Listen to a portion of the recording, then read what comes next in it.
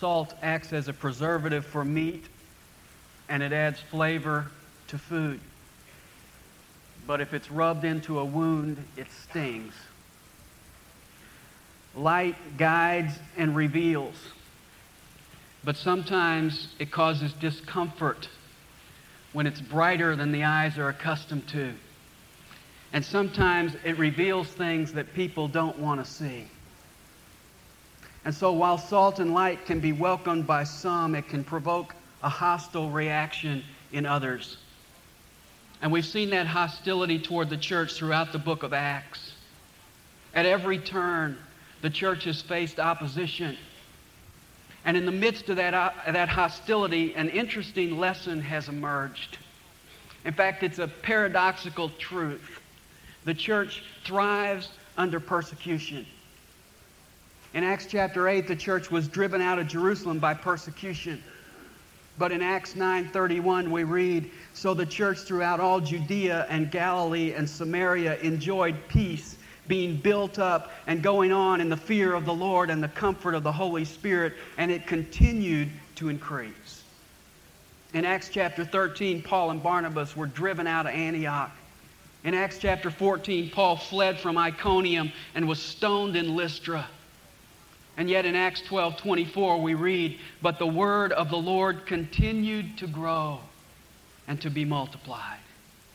In Acts chapter 16, Paul was asked to leave Philippi. In Acts chapter 17, he was mocked in Athens. But in Acts 16:5 we read, "So the churches were being strengthened in the faith and were increasing in number daily." When it comes to the spiritual realm, effectiveness and persecution go hand in hand. Because an effective church is a bold church. And boldness only arises in the face of opposition. Dr. Howard Hendricks says that the church represents the law of thermodynamics. The greater the heat, the greater the expansion. And once again, we see that in the city of Ephesus. Verse 20 tells us, "So the word of the Lord was growing mightily and prevailing." But it wasn't without opposition. Some of it we're told about here. In verse 9, we're told that some of the Jews were becoming hardened and disobedient and were slandering the church. Other of the persecution we read about in other places in the Scripture. For instance, a little later, Paul writes in 1 Corinthians 15:32, and he says, "I fought with wild beasts at Ephesus." In 2 Corinthians 1:8, Paul describes the affliction that he and others received at this point in time, and he says, "We were burdened excessively beyond our strength, and that we despaired even of life." In Romans chapter 16 and verse 4, Paul says that Priscilla and Aquila, who were with him at this time in Ephesus, risked their own necks for my life. And so in Ephesus, there was great persecution, and yet there was great growth, illustrating the principle that the church thrives under persecution. And this morning in our passage, we're going to see the persecution in Ephesus come to a head. It's going to burst out in a city-wide riot. And before describing the chaos of that riot, Luke gives us a brief note of Paul's plans in verses 21 and 22. "Now after these things were finished, Paul purposed in the Spirit to go to Jerusalem after he had passed through Macedonia and Achaia, saying, 'After I have been there, I must also see Rome.'" Now if you get out an atlas and analyze Paul's plans, they make absolutely no sense. They are a travel agent's nightmare. He says, "I'm planning to travel 700 miles west to Macedonia and Achaia. Then I'm going to travel back those 700 miles, and then I'm going to go 700 miles east to Jerusalem. And then when I get there, I'm going to travel 2,000 miles west to Rome." You say, well, why would he make plans like that? Well, I can only think of two reasons. Number one is his pastor's heart. Paul had a burden for the church in Jerusalem.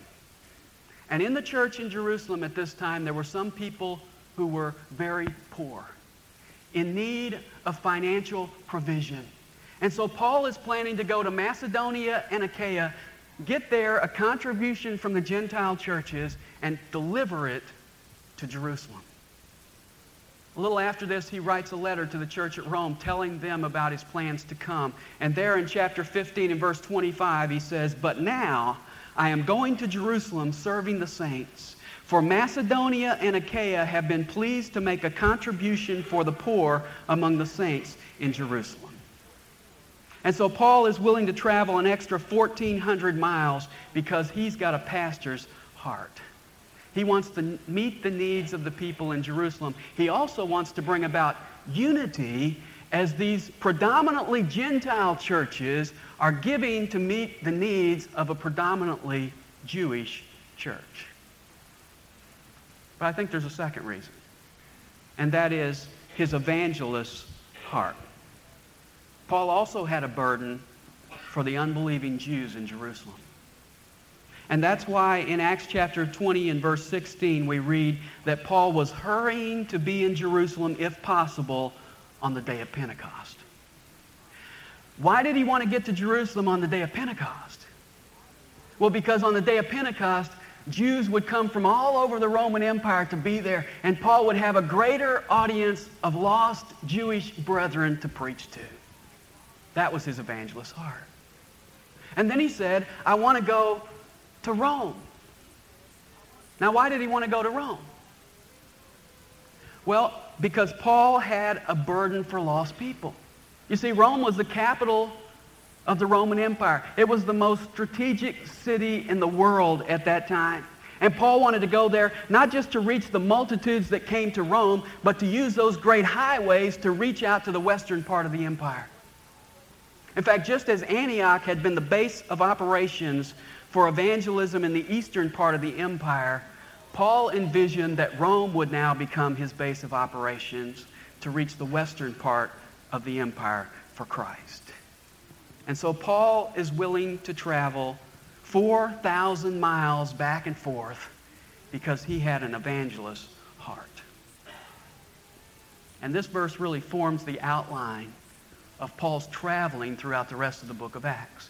He will go to Macedonia and Achaia, and then he will go to Jerusalem, and then he will go to Rome, although not the way that he anticipated going. But in the meantime, verse 22 says, "And having sent into Macedonia two of those who ministered to him, Timothy and Erastus, he himself stayed in Asia for a while."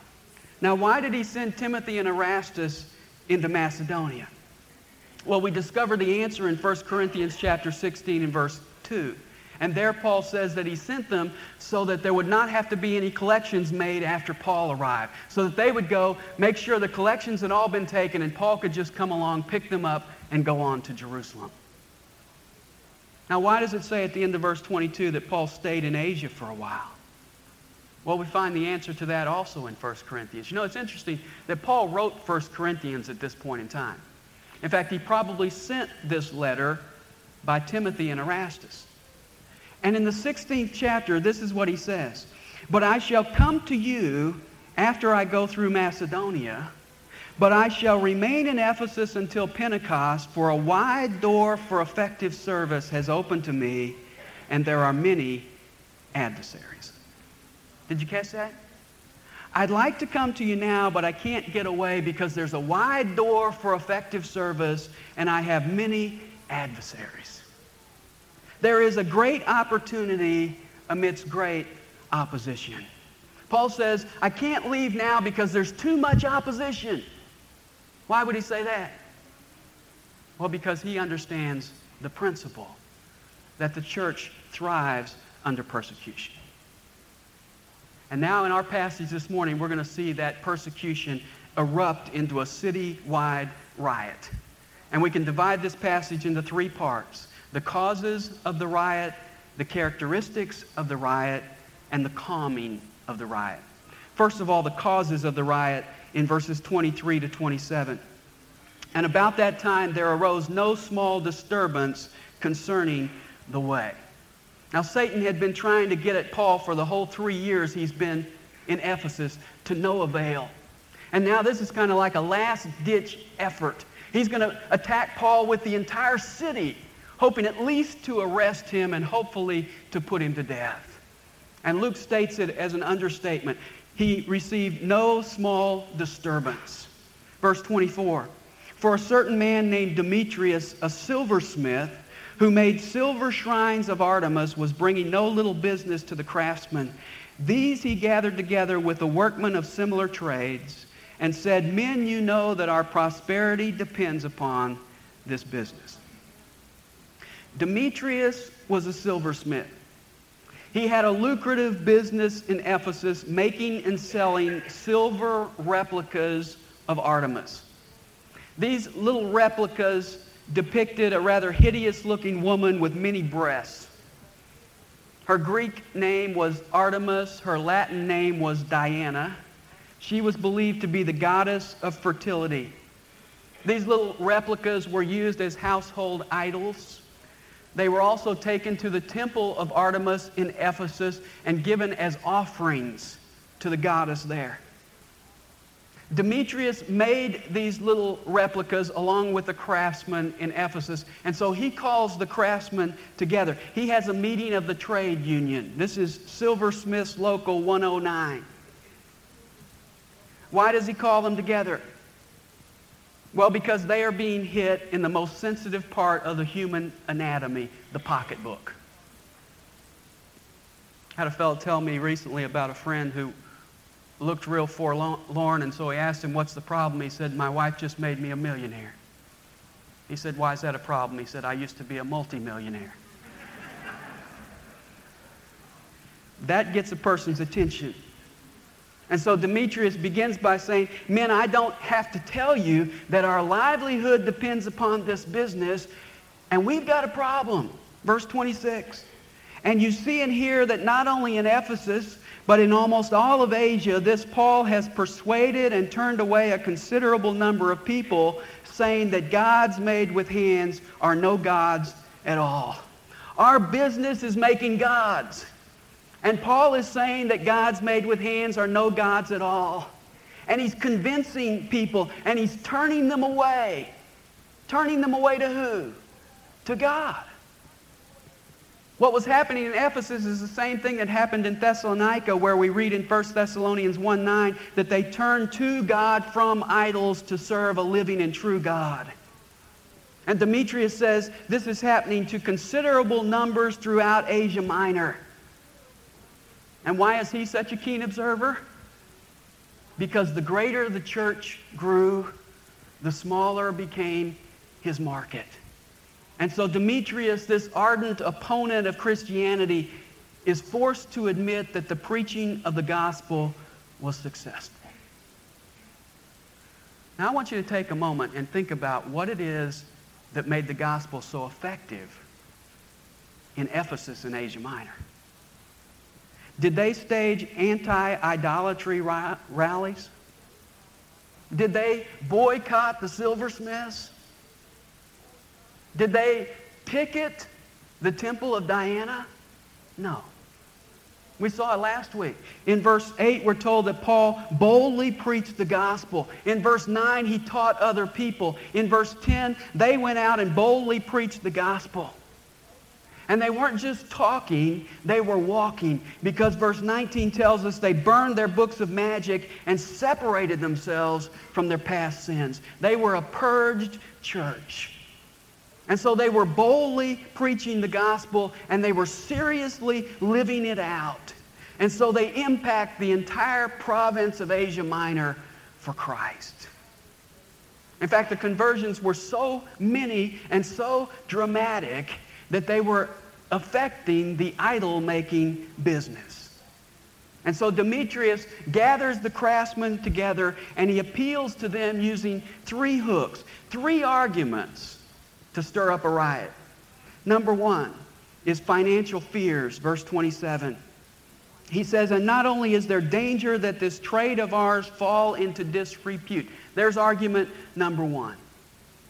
If this keeps up, we're going to lose our jobs. You see, they have no concern for the souls of men. The bottom line for them is their profit margins. They remind us of the people in the land of the Gerasenes in Matthew chapter 8. Remember, Jesus went there and cast the demons out of a man by the name of Legion, and those demons entered the swine, and the swine ran down into the sea and drowned. And you remember what the people did immediately afterwards? They asked Jesus to leave. It didn't seem to matter to them that a man had been delivered. What mattered to them was that they had lost a herd of swine. And so essentially they were saying to Jesus, we can't afford to have you here because you're too hard on our pocketbooks. Argument number one was financial fears. Argument number two was civic pride. And that's in the middle of verse 27. And not only is there danger that this trade of ours fall into disrepute, but also that the temple of the great goddess Artemis be regarded as worthless. There were two things that gave Ephesus its identity as a city. The first was it was a center of trade. It was located at the mouth of the Cayster River, right where it opens into the Aegean Sea. And all of the rich farmlands of Asia Minor brought their goods there to be exported to other parts of the Roman Empire. But due to deforesting and overgrazing, the topsoil in that area began to wash into the river. And before long, silt had strangled the mouth of the river. And so that even in Paul's day, Ephesus was no longer the port city that it used to be. And I'm told today, if you go to the city of Ephesus, you can still see the ruins there of the harbor, but it sits behind a swamp 7 miles from the sea. This was already beginning to happen. They were losing their identity as this center of trade. But they had a second identity, and that was as a center of pagan worship. The worship of the goddess Artemis was widespread in the first century. In fact, it may have been the most popular of all the pagan cults. There were at least 33 shrines built to Artemis throughout the Roman Empire, but the greatest shrine of all was built in the city of Ephesus. It was one of the 7 wonders of the ancient world. And each spring they had a festival there to Artemis, and people came from throughout the empire to celebrate that. And when they came, guess what they bought as souvenirs? They bought these silver replicas of Artemis. And so Demetrius is appealing to their civic pride. He says, not only are we losing the shipping business, but now Christianity is threatening to render the temple worthless. And then he makes a third argument. And that's on the basis of religious devotion at the end of verse 27. He says, and that she whom all of Asia and the world worship should even be dethroned from her magnificence. Finally, he raises the possibility that the great goddess Artemis might be dethroned, that her majesty was at stake. You know, it's a pretty sad thing when the one you worship is vulnerable to be dethroned. And he says, if this keeps up, she might actually be dethroned. And so there are his 3 arguments. He appeals to financial fears, civic pride, and religious devotion. Was he effective? Look at verse 28. And when they heard this, and they were filled with rage, they began crying out, saying, great is Artemis of the Ephesians. He whipped this crowd into a frenzy. And they probably looked something like the French when they won the World Cup. They were all just shouting out, great is Artemis of the Ephesians. Which brings us to our second point, and that is the characteristics of this riot. We see it in verses 28 to 34. There are 3 characteristics. The first is anger. Notice verse 28 again. They were filled with rage. That's typical of the way people respond to Christianity. In Acts chapter 7 and verse 54, the Jews were so angry with Stephen, it says that they were cut to the heart and they began gnashing their teeth at him. The gospel often produces anger because it reveals sin. And it forces people to recognize the inadequacy of their false religion. And it exposes the emptiness of their lives. And so the first characteristic of this riot was anger. Second was confusion, verse 29. And the city was filled with the confusion, and they rushed with one accord into the theater, dragging along Gaius and Aristarchus, Paul's traveling companions from Macedonia. The angry mob spilled out of the Union Hall into the streets. And it says they went to the theater. This was a large outdoor theater at the east side of the city. I'm told that the ruins are still standing today, and that it would hold an estimated 25,000 people. And as they went along, they drug with them Gaius and Aristarchus, Paul's traveling companions. Now, Gaius was a very common name in that day, so it's hard to know exactly who he is, although we're told here he was from Macedonia, which tells us he's not the Gaius mentioned in 1 Corinthians chapter 1, who was one of the first converts in the city of Corinth. And he's not the traveling companion mentioned in Acts chapter 20 and verse 4, because that fellow is said to be from Derbe. The other fellow here we know more about. That's Aristarchus. He would travel with Paul. In fact, he would be one that traveled with Paul all the way to the city of Rome. And in Colossians chapter 4 and verse 10, we're told that he would share Paul's imprisonment there. Now, why did they grab Gaius and Aristarchus? Well, obviously because they couldn't find Paul. They couldn't find Paul, so they grab whoever they can that's associated with him, and they drag them into the theater. Verse 30, and when Paul wanted to go into the assembly, the disciples would not let him. Paul courageously said, let me go in there. I'll rescue these two fellows, and I'll defend Christ in front of this crowd. But the disciples were pretty wise. They realized that an angry mob of 25,000 people don't need to see Paul, the one that they're most angry with. And so they said, you can't go in there. Verse 31. And also some of the Asiarchs who were friends of his sent to him and repeatedly urged him not to venture into the theater. The Asiarchs were the Roman political leaders of the province. They also advised Paul to stay out of the theater, not just because it would bring about political peace, but as we're told here, because they were friends with Paul. It's an interesting little comment. Paul did not make enemies of every unbeliever.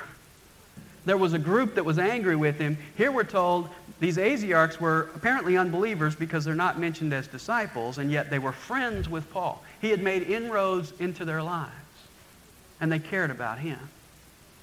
Verse 32, so then some were shouting one thing, and some another, for the assembly was in confusion, and the majority did not know for what cause they had come together.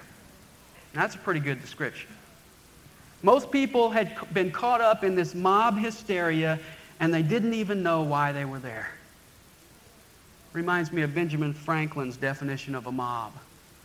He said a mob is a monster with plenty of heads and no brains. That's what was going on in the city of Ephesus. It was characterized by confusion. And then the third thing that characterized it was closed-mindedness. Verse 33. And some of the crowd concluded it was Alexander, since the Jews had put him forward, and having motioned with his hand, Alexander was intending to make a defense to the assembly. The Jews put forward a representative at this point in time by the name of Alexander.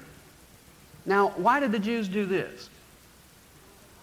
Well, I can only relate it to one thing, and that is that the Jews knew that the crowd was upset because their idols were being threatened. And so the Jews knew, since they were anti-idolatry, that they might be lumped in with the Christians and persecuted together. So they decide, we're going to have this guy Alexander stand up in front of the crowd, and he's going to explain to them that we are not associated with the Christians. So Alexander's assignment is, you stand up in front of 25,000 angry people, and you explain to them the difference between Jews and Christians. That's his assignment. It was not real effective, because verse 34 says, but when they recognized that he was a Jew. A single outcry arose from them all as they shouted for about 2 hours, "Great is Artemis of the Ephesians." As soon as they recognized he was a Jew, they knew that he was anti-idolatry, and so they just began to cry out, "Great is Artemis of the Ephesians." And it says they did so for nearly 2 hours, which really underlines their closed-mindedness. They didn't want to debate the issues. They just wanted to drown out all the other voices. Which brings us to the third point in this riot, and that is the calming of the riot in verses 35 to 41. Verse 35 says, "And after quieting the multitude, the town clerk said." Now, the town clerk was the chief administrative officer. He was equivalent to a modern-day mayor. He was the liaison between the city council and the Roman authorities. And in this incident, he proves himself to be a pretty savvy politician, because he waits until the people have shouted for about 2 hours and worn themselves out, and then he stands up and quiets them and begins to reason with them. And he confronts them with 3 logical points to counteract Demetrius's points. 3 arguments against this riot. Number 1 argument is that these men pose no threat to Artemis. Verse 35. "And after quieting the multitude, the town clerk said, 'Men of Ephesus, what man is there after all who does not know that the city of the Ephesians is guardian of the temple of the great Artemis and of the image which fell down from heaven?'" He says, you've been shouting something for 2 hours that everyone already knows. I mean, what man doesn't know this? They agreed with what Demetrius said in verse 27. All the world worships Artemis. And everybody knows that Ephesus is the guardian of her temple and the guardian of the image that fell out of heaven. You say, what's that? Well, that's an interesting remark, because I think it indicates to us that probably a meteorite had fallen in or near the city of Ephesus. They saw it fall to the earth. They didn't know where it came from, so they assumed the gods must have sent it down here. They picked it up and looked at it and said, you know, it looks like a multi-breasted woman. This must be the goddess of fertility. And so they set her up, began to worship her as an idol, built a temple around her, and these are the little silver replicas that Demetrius and the others are making of this that fell out of heaven from the gods. Verse 36. Since then these are undeniable facts, you ought to keep calm and do nothing rash. The city clerk says our religion is built on undeniable facts. What are they? We've got the temple, we've got the image that fell out of heaven, and we know that everybody in the world knows and worships Artemis. So why get so upset when somebody differs with us? Because everybody knows we're right. Now that was a great argument to calm the crowd. But nothing could have been further from the truth. Because what they called undeniable facts crumbled with the city of Ephesus. How many people do you know today that worship Artemis? Nobody in the world worships Artemis. Millions of people worship Jesus Christ. Second argument he makes, these men have done nothing wrong, verse 37. For you have brought these men here who are neither robbers of temples nor blasphemers of our goddess. Even this pagan official testified to the character of the Christians. He says, they haven't robbed any temples, and they haven't even blasphemed our goddess. Which again, I think, underlines the approach of the Christians. Their strategy was not to attack the false gods of the pagans. Their strategy was to promote the true God. And so he says, you've brought here men that have done nothing wrong, and since they've done nothing wrong, what are you doing here? Verse 38, So then if Demetrius and the craftsmen who are with him have a complaint against any man, the courts are in session and proconsuls are available, let them bring charges against one another. If Demetrius and the craftsmen want to bring charges against these men, that's what our courts are for. Verse 39, but if you want anything beyond this, it shall be settled in the lawful assembly. If it's a matter that needs to be resolved in front of the whole city, then let it be resolved in a lawful gathering of the city. In other words, there's no justification for this mob scene. And then his third argument, we're in serious danger of losing the freedom of our city, verse 40. For indeed we are in danger of being accused of a riot in connection with today's affair, since there is no real cause for it. And in this connection we shall be unable to account for this disorderly gathering. If the Romans come in and wonder why we're having this huge gathering in the city, we have no explanation. We have no justification. And so he says we are in danger of losing our freedom as a city to the Romans. And his arguments were persuasive because verse 41 says, and after saying this, he dismissed the assembly. And as far as we know, Demetrius and his fellow craftsmen did not pursue the matter any further. Now, if you're like me, you're probably wondering why Luke chose to tell us about this episode and why he gave us so much detail on this occasion. I mean, why didn't he tell us about the time when Paul faced the wild beasts in Ephesus? I mean, that would be exciting stuff. Why does he tell us this account where the town clerk is the hero? Well, I can only think of one reason. And that reason is borne out in the first verse of chapter 20.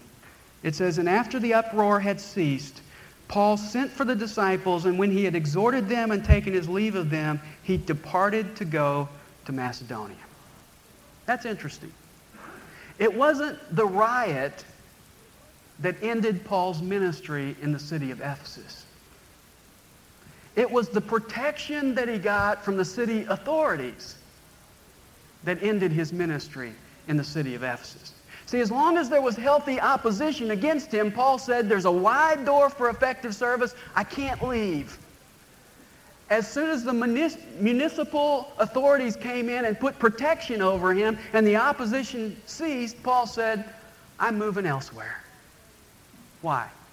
Because he understood the principle that we see throughout the book of Acts, and that is that the church thrives under persecution. We're going to close, but before we do, I'm going to ask Jeff if he would come forward and give you the opportunity to greet Jeff Miller, who was baptized this morning. And we'll do that after we pray together. Father, thank you for your word today. We thank you for this passage that again reminds us of an episode in the life of the early church. And Father, I pray that we might not only understand this principle, but apply it. That if we're going to be effective for you, we have to expect persecution. And Father, when the persecution comes in our lives, cause us not to be the kind of people who run somewhere else, but the kind of people like Paul who says, I can't go anywhere because there are many adversaries and there's a wide door for effective service. Father, help us to minister with that in mind, that in the midst of that persecution, you want to bear much fruit. And Father, cause us to be faithful and bold in the situations that you bring into our life, we pray in Jesus' name.